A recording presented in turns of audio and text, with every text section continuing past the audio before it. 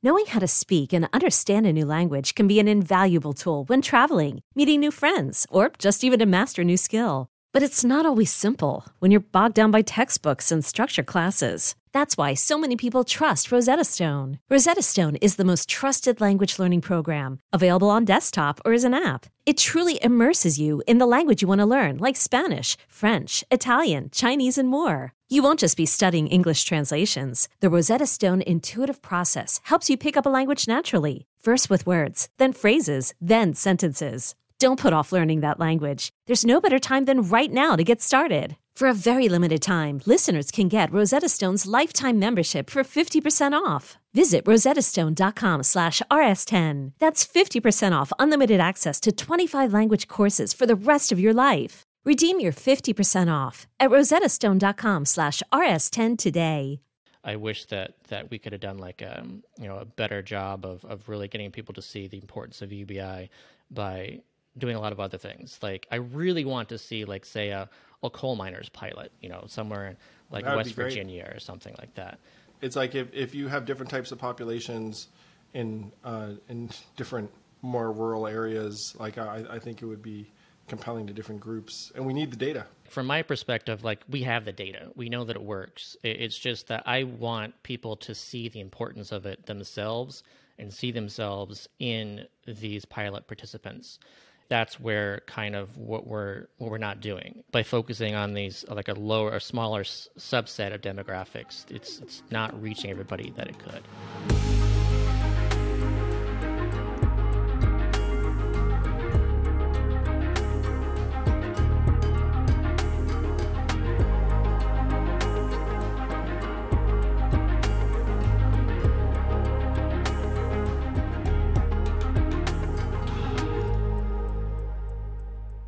It is my pleasure to welcome back to the podcast my guru in all things UBI, the man who came up with not left, not right, but forward, which he's wearing if you could see him. Advisor to Humanity Forward, Scott Santens. Welcome, Scott.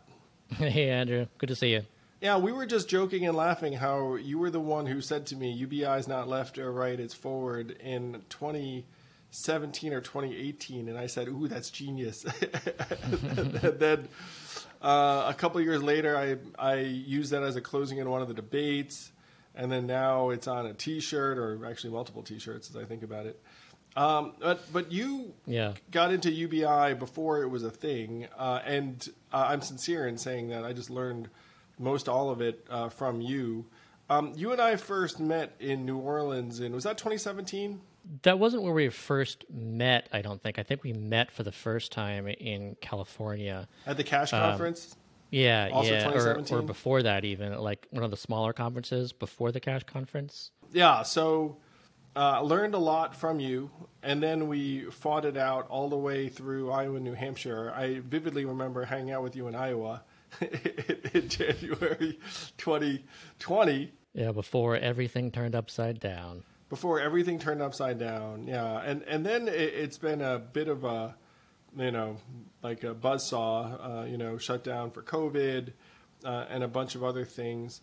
But I wanted to talk to you about the latest and greatest with UBI.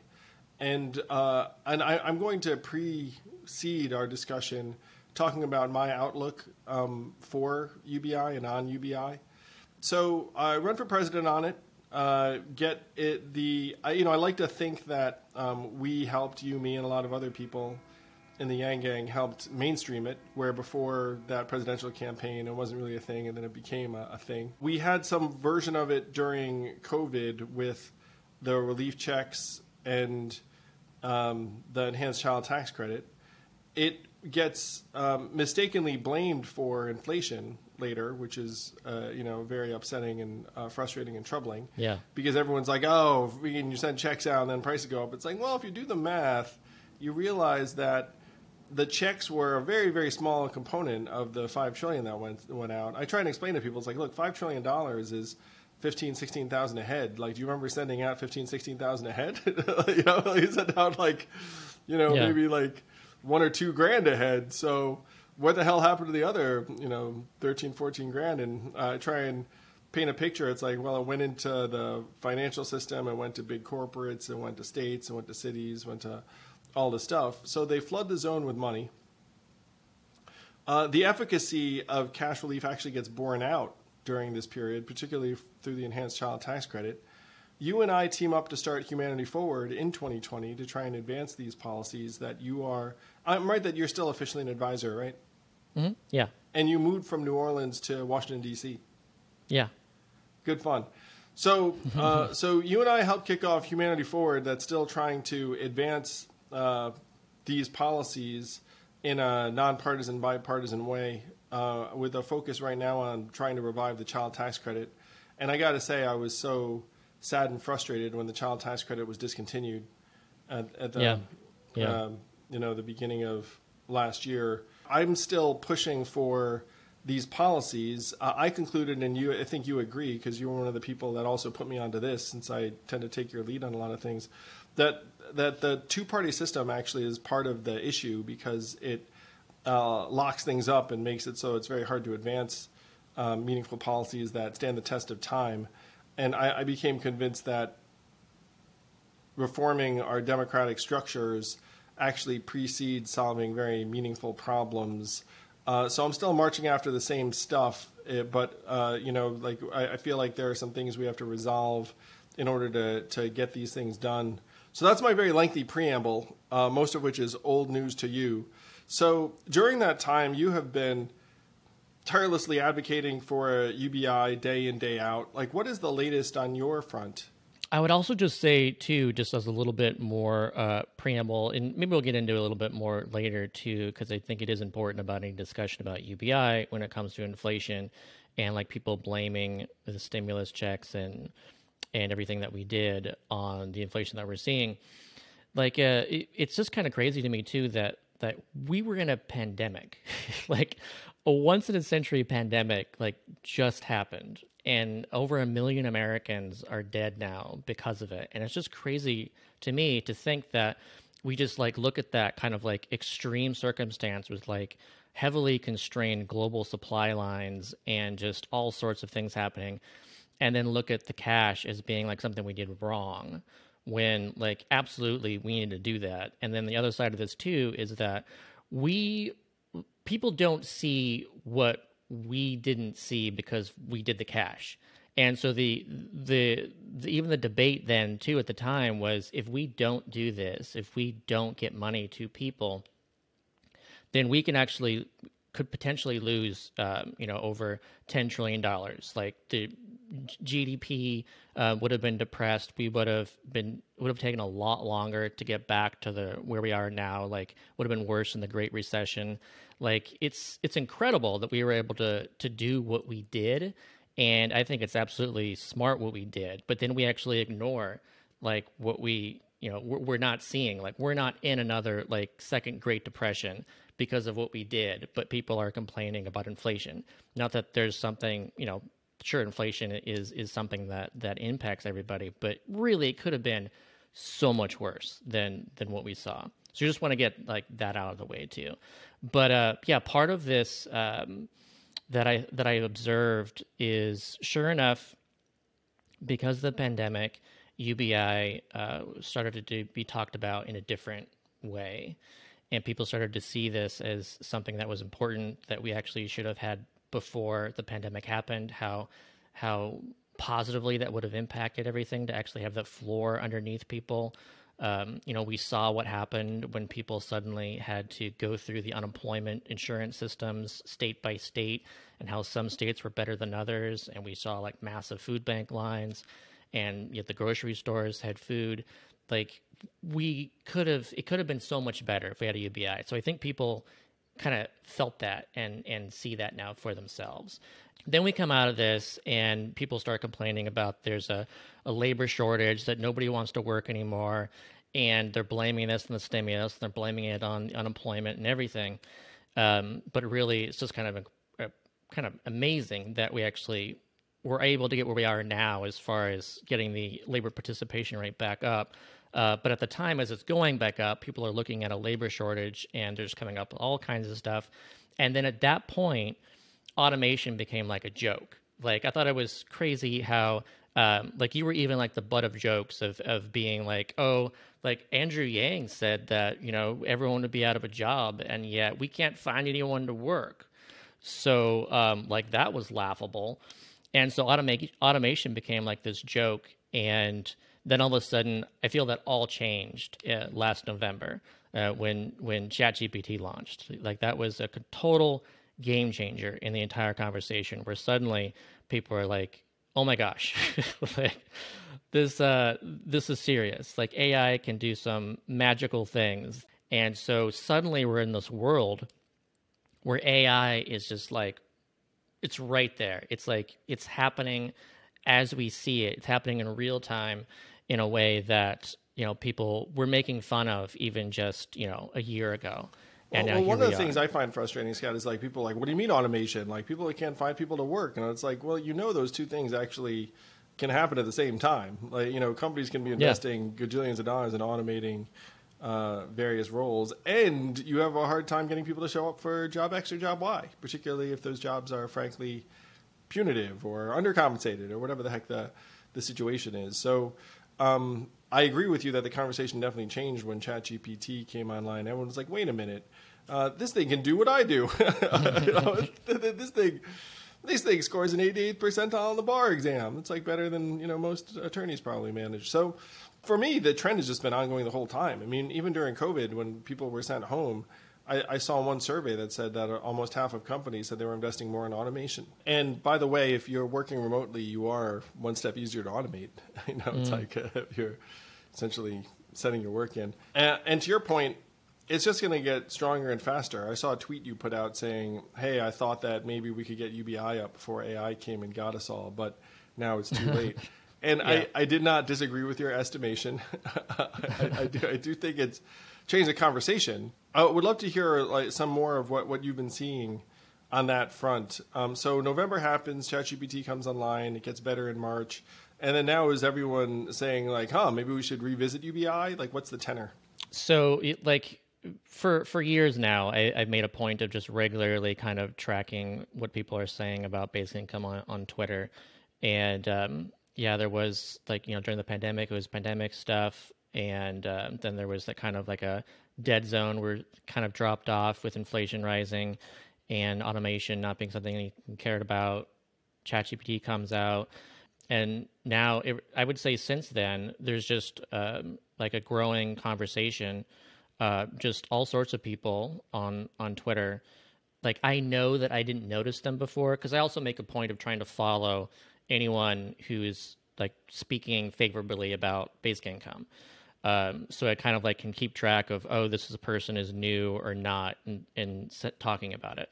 That's one reason we love you, Scott. You freaking catalog all things UBI related. Yeah.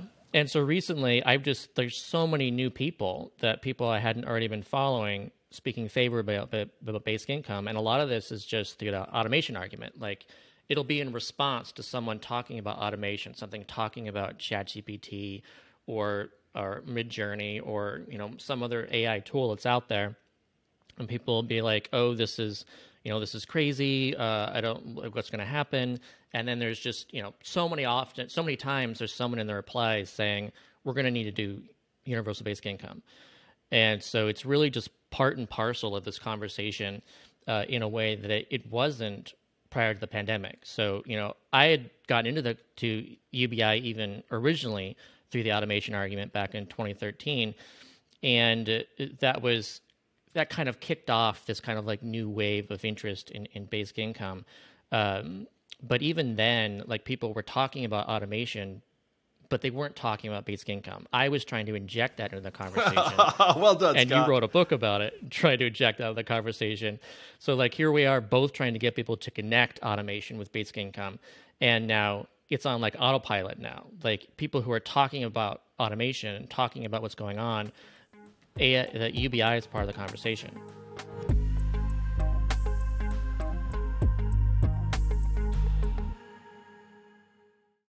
This podcast is sponsored by Helix Sleep. I've always been a mattress guy in that I knew if you're going to spend 8 hours doing something, you should probably invest in doing it right. That's why I love Helix Sleep, which will send a mattress to your door that's made just for you. You take the Helix Sleep quiz and you get matched with a mattress based upon whether you want it to be soft, medium, firm, how you sleep, other variables, and then voila, it gets sent to your door and you can try it for up to 100 nights and send it back. They have a 10+ year warranty because they believe in their product so much. I do too. My kids do too. They actually seek out this mattress even though it was designed not for them. That's how good this product is. Helix has been awarded the #1 mattress picked by GQ and Wired magazine. It is even recommended by multiple chiropractors and doctors because they think it'll make you healthier.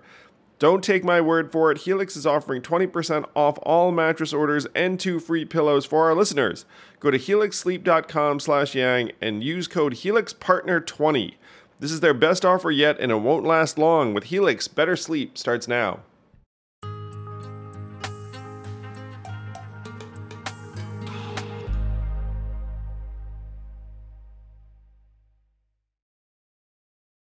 So now people are into, okay, we're definitely going to automate away a significant number of jobs. And then they also think, well, we're going to need UBI. So what should we do next? I had a conversation with a member of Congress yesterday, and she was favorable on UBI and the child tax credit and some other things. And one of the issues that we discussed was that Mayors for a Guaranteed Income organization got started in 2020. And I want to say the vast majority of the mayors and mayors for a Guaranteed Income are Democrats, maybe all of them actually, and not just Democrats, but also Democrats of color, often black. It's thrilling that there are so many basic income pilots and trials being rolled out around the country. So a couple things along those lines. First, I would say that it was a great thing that Mayors for Guaranteed Income formed, and over 100 mayors so far have signed on to this, and I believe over I think 50 now have either been done already or are active or in the planning stages. That's great. One thing I feel that I wish would have been more part of this was kind of contextualizing UBI more through these. So one way of I think it's important to look at these pilots is people will look at this and go, well, that's not universal. That's not testing universality. That's testing some specific demographic. So maybe it's kids exiting foster care, or pregnant mothers. A very worthy population.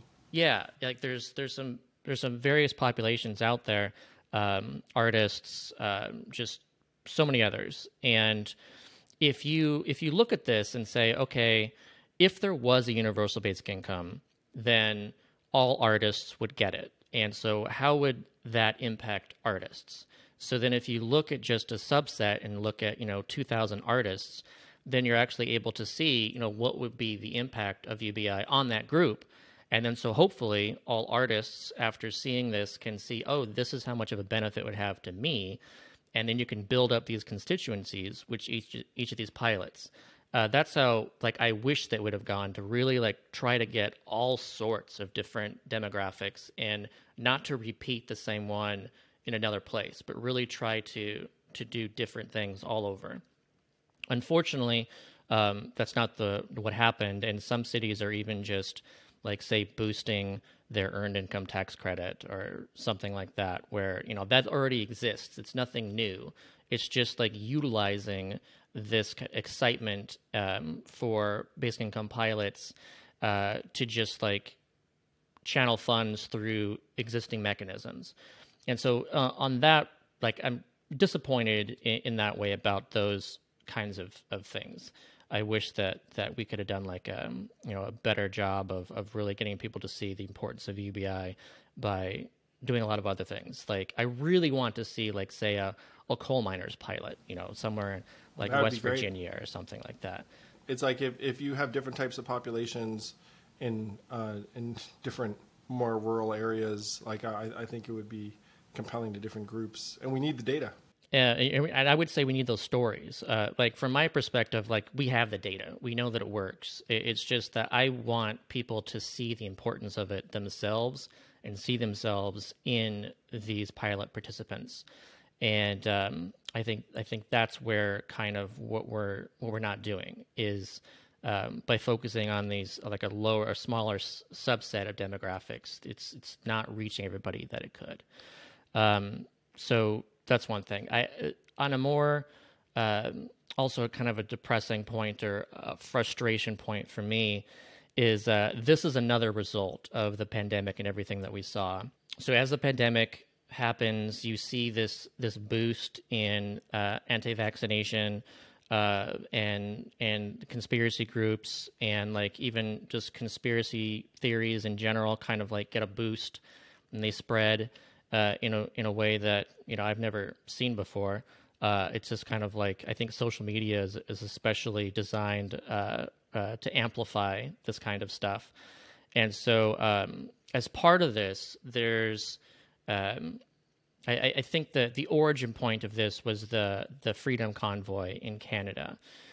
And when the Prime Minister Trudeau there in Canada responded to the convoy and how that they were there in Ottawa and just blocking everything and preventing things from happening there and not leaving, then he took actions there that just really inflamed this whole community. And as a result of that, UBI is now something that a lot of people in this conspiracy theory world now fear. And they see it as a tool of control. They say that, it's the World Economic Forum and Klaus Schwab wants to control everything. He's the real world leader, and he wants to like trick you into being under his control by having a basic income. Well, what's funny, man, is if you send me money, it probably makes me freer, not less free. But go on. Yeah. So a lot of the times I'll say, do you think like seniors on Social Security are less free? And of course not. Like seniors on Social Security, they're the ones who the government responds to. Like they vote in large numbers. They're the most important constituency out there. Right. And so I think they see basic income and they say, oh, you're supported by the government, and therefore the government can take it away from you and utilize that as a means of control. And even though that's exactly how welfare works, that's something that's controlled and conditional. But basic income is not that. It's universal and unconditional. But they're kind of like afraid of this, say, fake UBI, this UBI that isn't. And now they're saying like, oh, it's going to be attached to CBDCs. CBDCs are programmable money, so the government will prevent you from buying what you actually want to buy. They're getting rid of cash. Like all these things, and UBI is right up in there. So it's like if you talk to somebody who is, say, anti-World Economic Forum, they're anti. They're also anti-15-minute cities. They're anti-vaccine. They're anti-bug eating, which they think that like Klaus Schwab and the elites of the world want to force us all to eat bugs instead of hamburgers. Like there's some really weird stuff out there, but UBI is part of it, and that's been really frustrating to see. So I wouldn't say that UBI has become polarized, but I would say that there is a constituency that's mostly on the right that believes in this stuff and therefore has come to see UBI as this like evil thing. And yeah, that's very frustrating me to have seen that be one of the outcomes of the pandemic.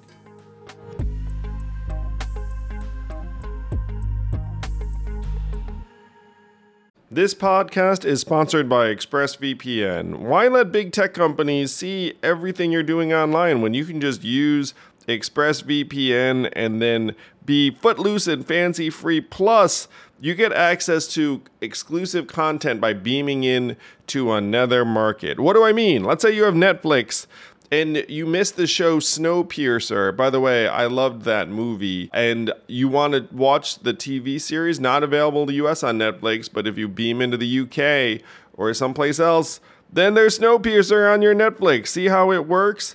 This is a way you can get more from what you're already spending on streamers, plus totally anonymous online, plus you can do it by pushing one button anywhere you are. It's why I love ExpressVPN. It's like a set it and forget it. So be smart. Stop paying full price for streaming services and only getting access to a fraction of their content. Get your money's worth at expressvpn.com/yang.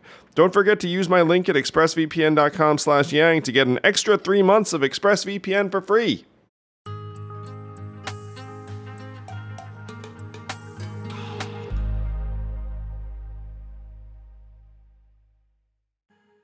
The Forward Tour is coming to a city near you. That means I'm coming to a city near you. I'm heading to San Francisco, Los Angeles, Seattle, Raleigh, Denver, and more in the spring. Go to forwardparty.com to check out the upcoming dates or just check out my social media. See you soon.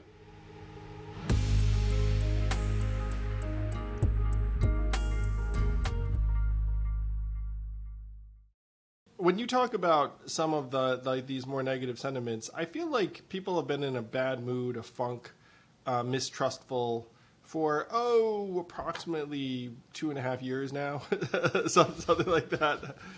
Before. Well, yeah. I mean, there's been this giant plummeting in institutional trust and capacities, and it's been, it's been like bizarre. I felt it too at times. If you had a more functional system, so we're talking about automation as one topic.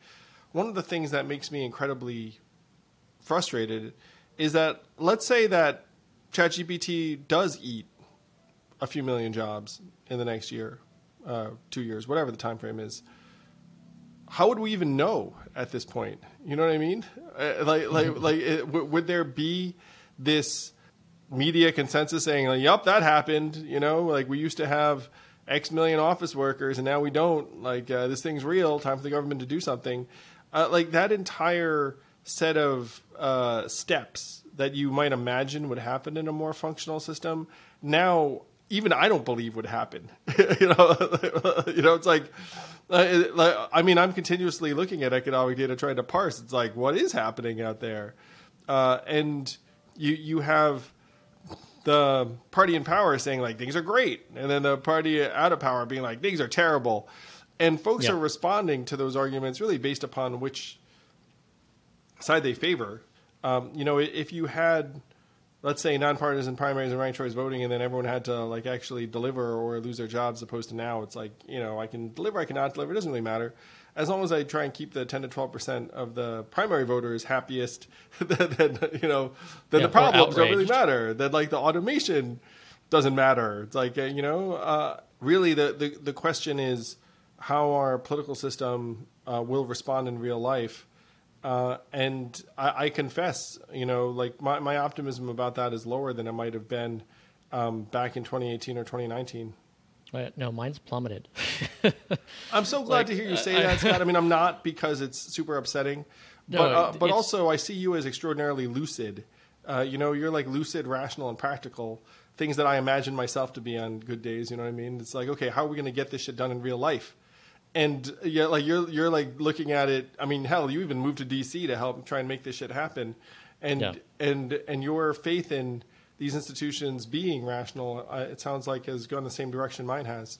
Yeah, and it's not only let's say the American institutions. I think it's even just an issue, with just government itself. So even if we had like a highly reactive government, I think that we're looking at a situation where a highly effective government has to be highly effective in trying to figure out just how far ahead of the player to throw the football in order to, get the touchdown. Like, technology is happening, AI is happening so quickly that, even if you're in it and you're like focused on it, and you can still just be just taken aback by how quickly it's happening. Yeah, I mean, like technologists are freaking out about how fast it's happening.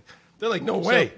The rate of paper publication right now is already up to 4,000 papers a month, and this is growing at a logarithmic scale. It's just a straight line going up, but at a normal scale, it's just you're looking at the hockey puck. But even just like trying the process of like, all right, what are all the things that are happening? What is the state of the art right now? And then suddenly something new happens, and then something new happens again, another new study. And that's just one person, me, trying to keep up on everything. So if one person is having a hard time, how the heck do you like actually get members of Congress to be up to speed on this? Like, even if each and this is like your full-time pursuit. Member, yeah, it's crazy. Right, like they would each have to have one full-time AI staff member whose entire job is to stay up to date. And then they would try to, let's say, get them up to speed, maybe like a half hour a day or something. But even then, they're not going to be fully up to date because of the difficulty of doing that. And then how do you actually legislate this kind of stuff? Like, there's so many unknowns, and the unknowns are constantly shifting. And so, yeah, we're just in this situation where I'm just thinking, oh my gosh, like we so desperately need UBI to be in place already just to handle all these changes, and just people have no idea, and they're not going to get it until, like, even when things are going so quickly, and it's even more important, then I don't know when they're actually going to figure this out, but I definitely have no hope in them doing this before, like, people have a lot of issues. There's going to be, I think maybe something like we saw before, like during the pandemic, just kind of this feeling of anarchy as people, get really upset and go out in the streets and stuff. Like, I don't know. I'm an optimist at heart, but I just think that, like I said, and like you mentioned earlier, it's too late. And the question is, what can we possibly do now to do this as quickly as possible, and to do everything else that we need to do about AI? Indeed, my friend. So I'm on the same wavelength. I will say that according to my wife, who's an excellent authority on these things, she said that, hey, if someone were to run around championing UBI on the presidential trail, she's like, they would do really well, because at this point, there's so many Americans who are like, oh, we actually could do that. I quite liked it. I mean, my wife has very good instincts. Like, I haven't seen any of the latest numbers to that effect. But I do think that there's a lot of pessimism, a lot of confusion around the inflation phenomenon. I also think this economy is likely to tip into recession sometime this next number of months.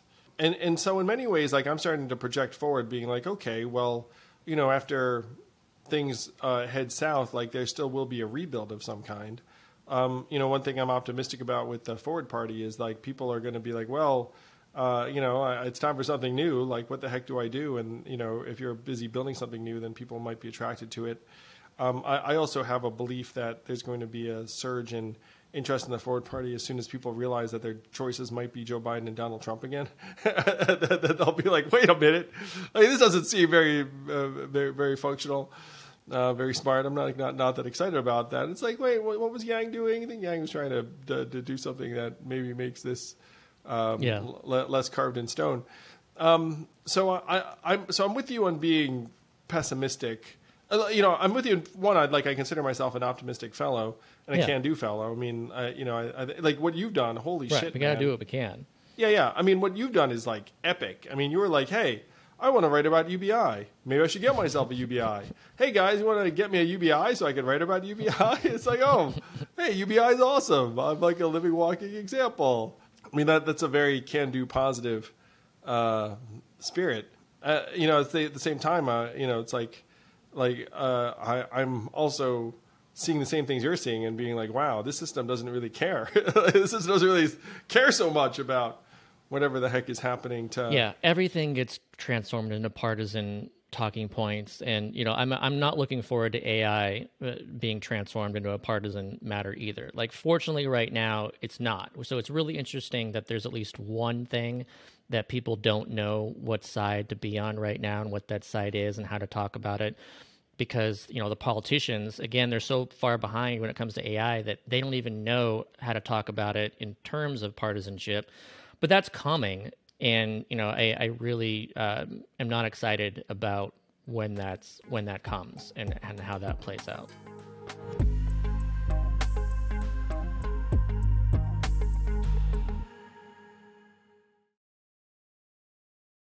If someone wants to follow you and support you on your explorations, how can they best do so? And what do you fill your time doing aside from boning up on all things AI and then being pushed out of date like days later? Yeah, I recommend that people follow me on Twitter. That's my main location. And I have a pinned thread there of evidence that I always recommend people check out. My site, scottsantons.com. I got a UBI FAQ there to help people learn about basic income. And yeah, my Patreon, patreon.com/scottsantons. People can help with that. But the thing that like one of the things I've been working on lately is I think this is important. This goes into what we were just talking about as far as this, what do we do? And if government isn't doing what it needs to do, I feel that we just need to get UBI going. So I think Commingle is a platform that I think is potentially key to this. So I'm been focusing more on hopefully trying to get that off the ground. Commingle is a platform where essentially people would sign up and self-impose a 7% flat tax on themselves, and then that would result in a full UBI that's equal for every participant. And so I think that that's a real demonstration of people being net recipients and net payers. And because people go, oh well, if they hear about basic income, why does Bill Gates get a basic income too?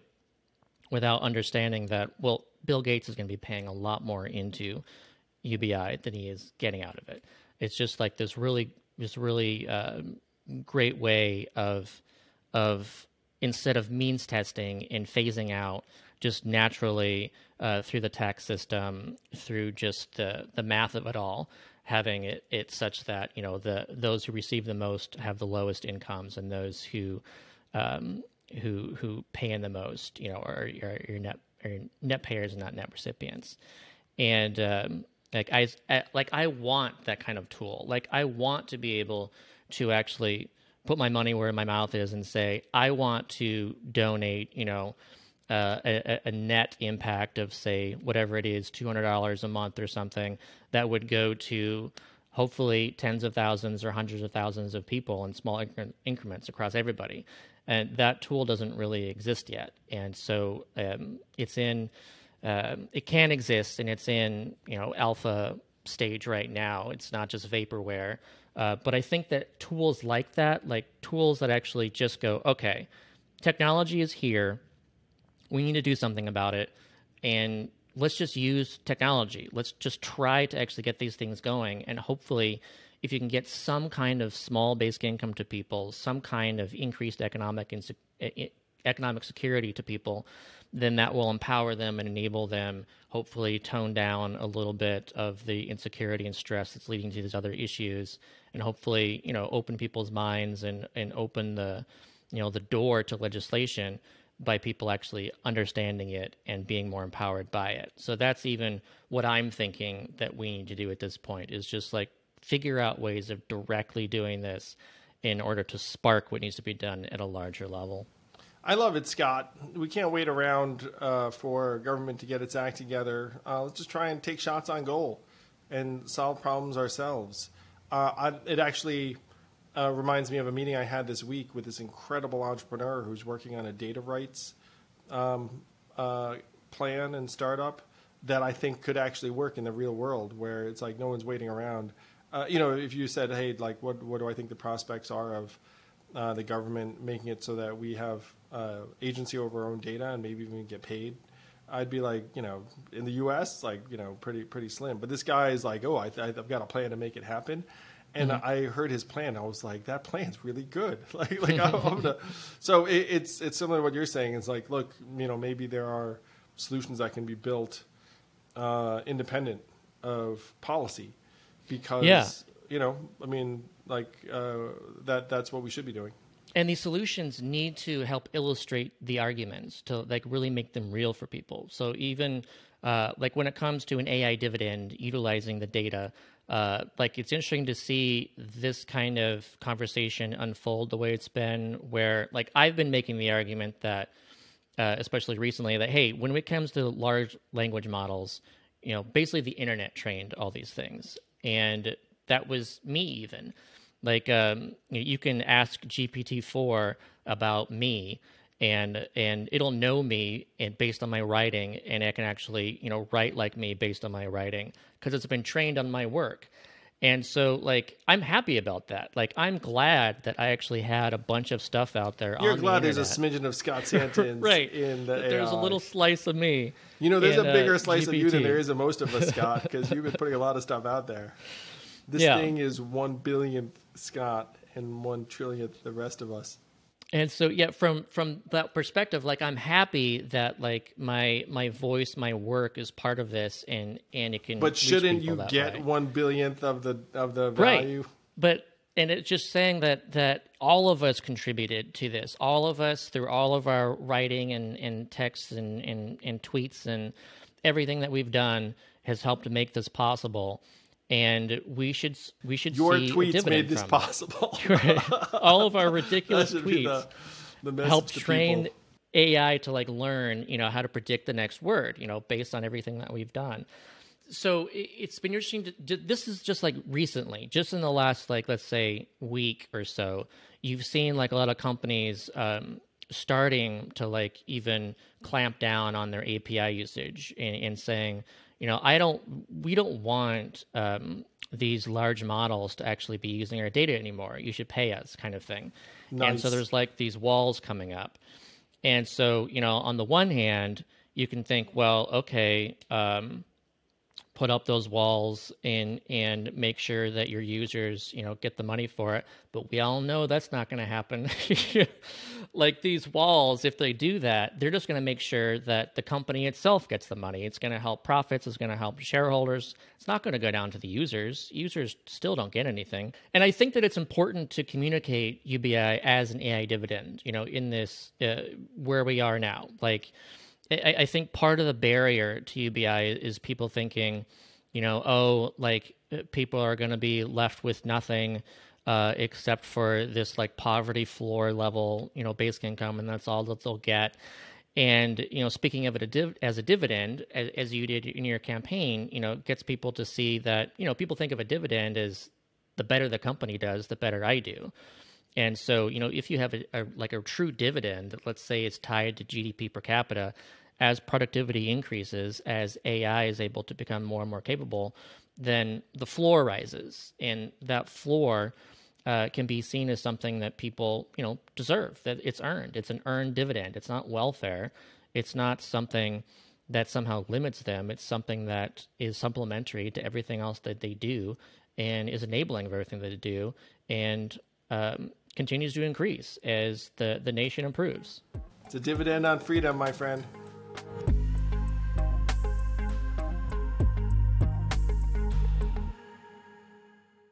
I am pumped to announce that I have a novel coming out on September 12th, The Last Election. It's a political thriller co-written with my friend Stephen Marsh, who wrote the book The Next Civil War. If you listen to this podcast, Stephen's been a repeat guest. Stephen and I became friends and thought we should collaborate on a way to scare the shit out of people, but also entertain them with a story of what could happen in this upcoming election or the election thereafter. Do check it out at andrewyang.com/books, and there's a special discount code Last Election that you can use for 30% off at the publisher's website. I'll be talking more about this book, but I'm so pumped to get this out into the world. Last Election, coming your way.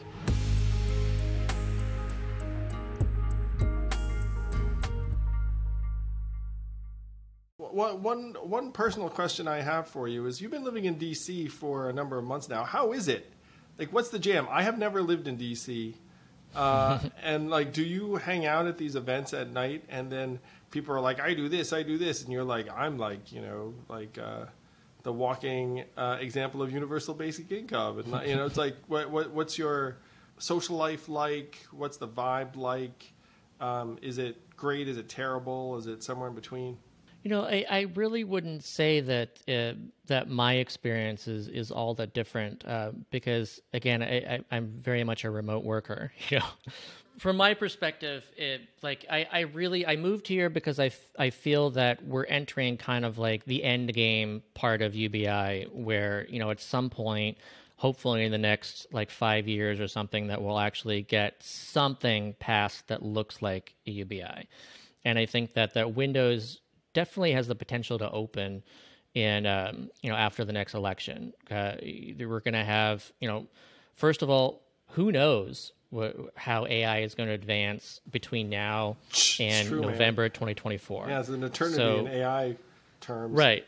Like, for all we know, let's say GPT 6 or 7 comes out as like the October surprise.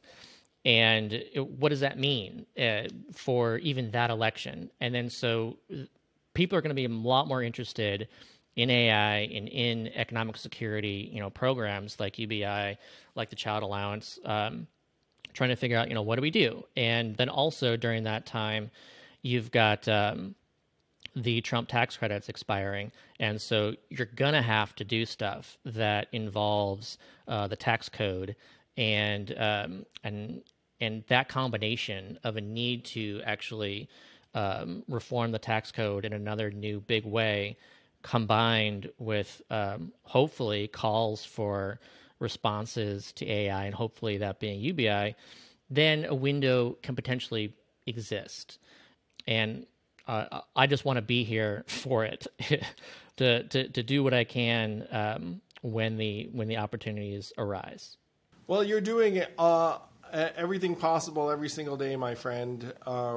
Glad to be on this journey alongside you, and hopefully we will have that celebratory signing in DC upcoming. The stepping stone I can see that's within grasp, really maybe even before 2024, is this enhanced child tax credit revival.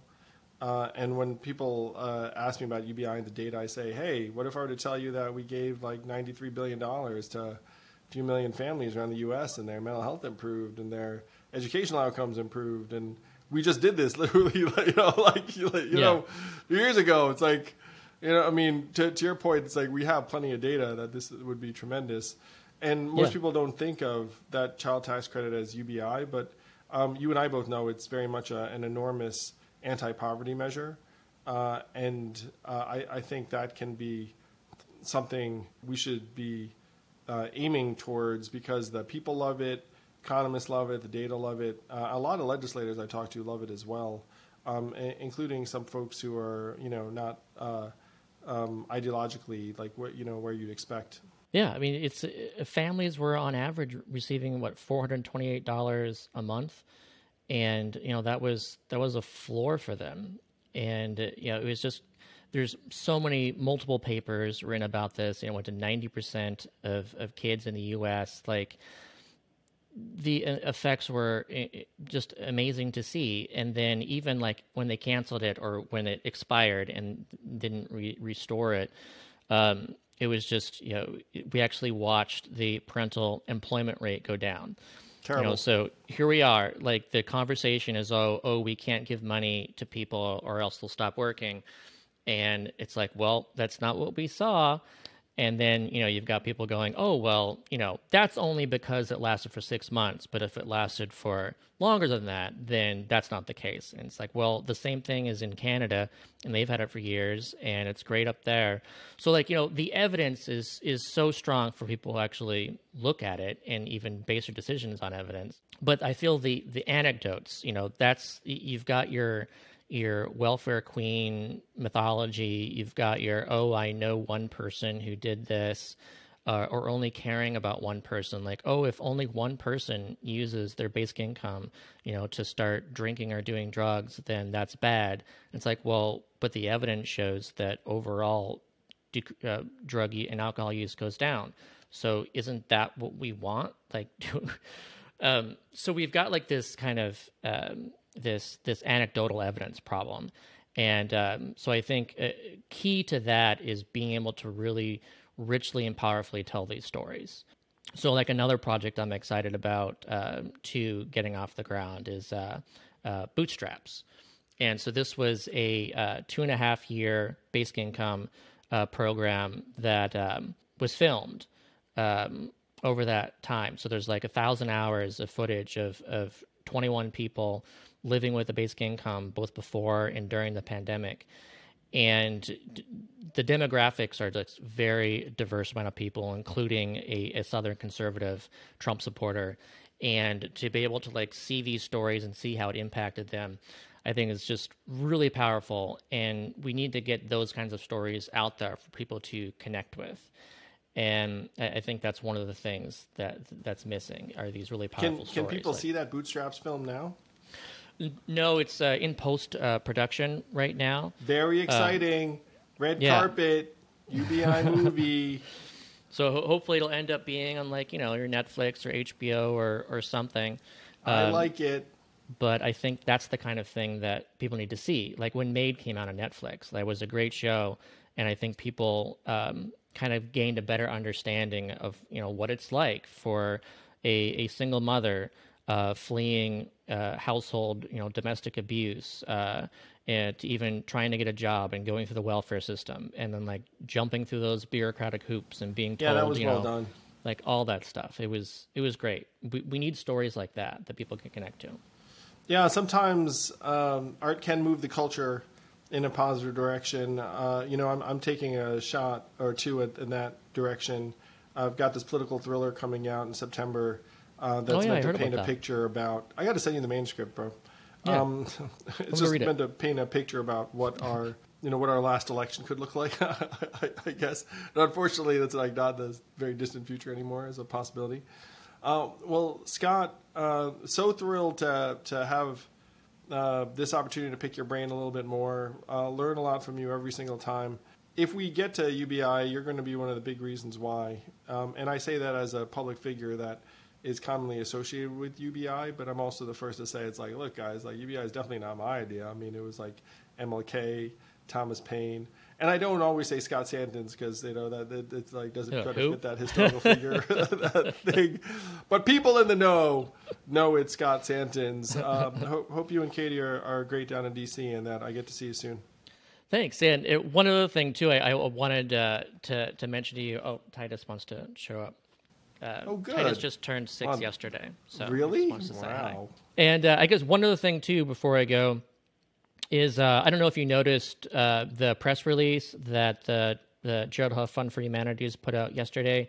That was our response to the open letter that you signed for the pause in AI, and that was our response just saying, as part of any pause, that UBI needs to be part of this conversation. Like, this is just such an important element of this. We should focus on responsible AI development and, everything that goes along with the other dangers. But we absolutely have to keep our eye on the ball as far as the labor market transformation and what's going to happen to people's economic security. And that UBI is just a foundational element for everything that we're going to see. I love it. I certainly hope that we can advance UBI as really the only logical response to AI becoming smarter and more powerful every single day.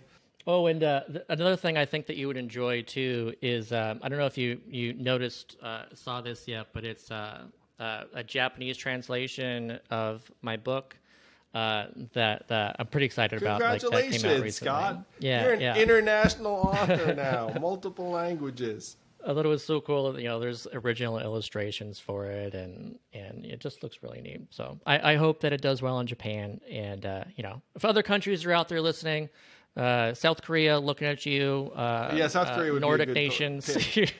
But for anyone, go to scottsantens.com, SANTENS, for all of Scott's writings and wisdom, and buy his book, scottsantens.com. Thanks. Yeah. And I've got a really exciting project coming up. Can't talk about that one yet, but just so people know that there is something I'm cooking up that I'm hoping to be able to announce in the next couple months. Well, thanks so much for coming on. See you soon, my friend. Scott Santens at scottsantens.com. Thanks. Good to see you again, Andrew.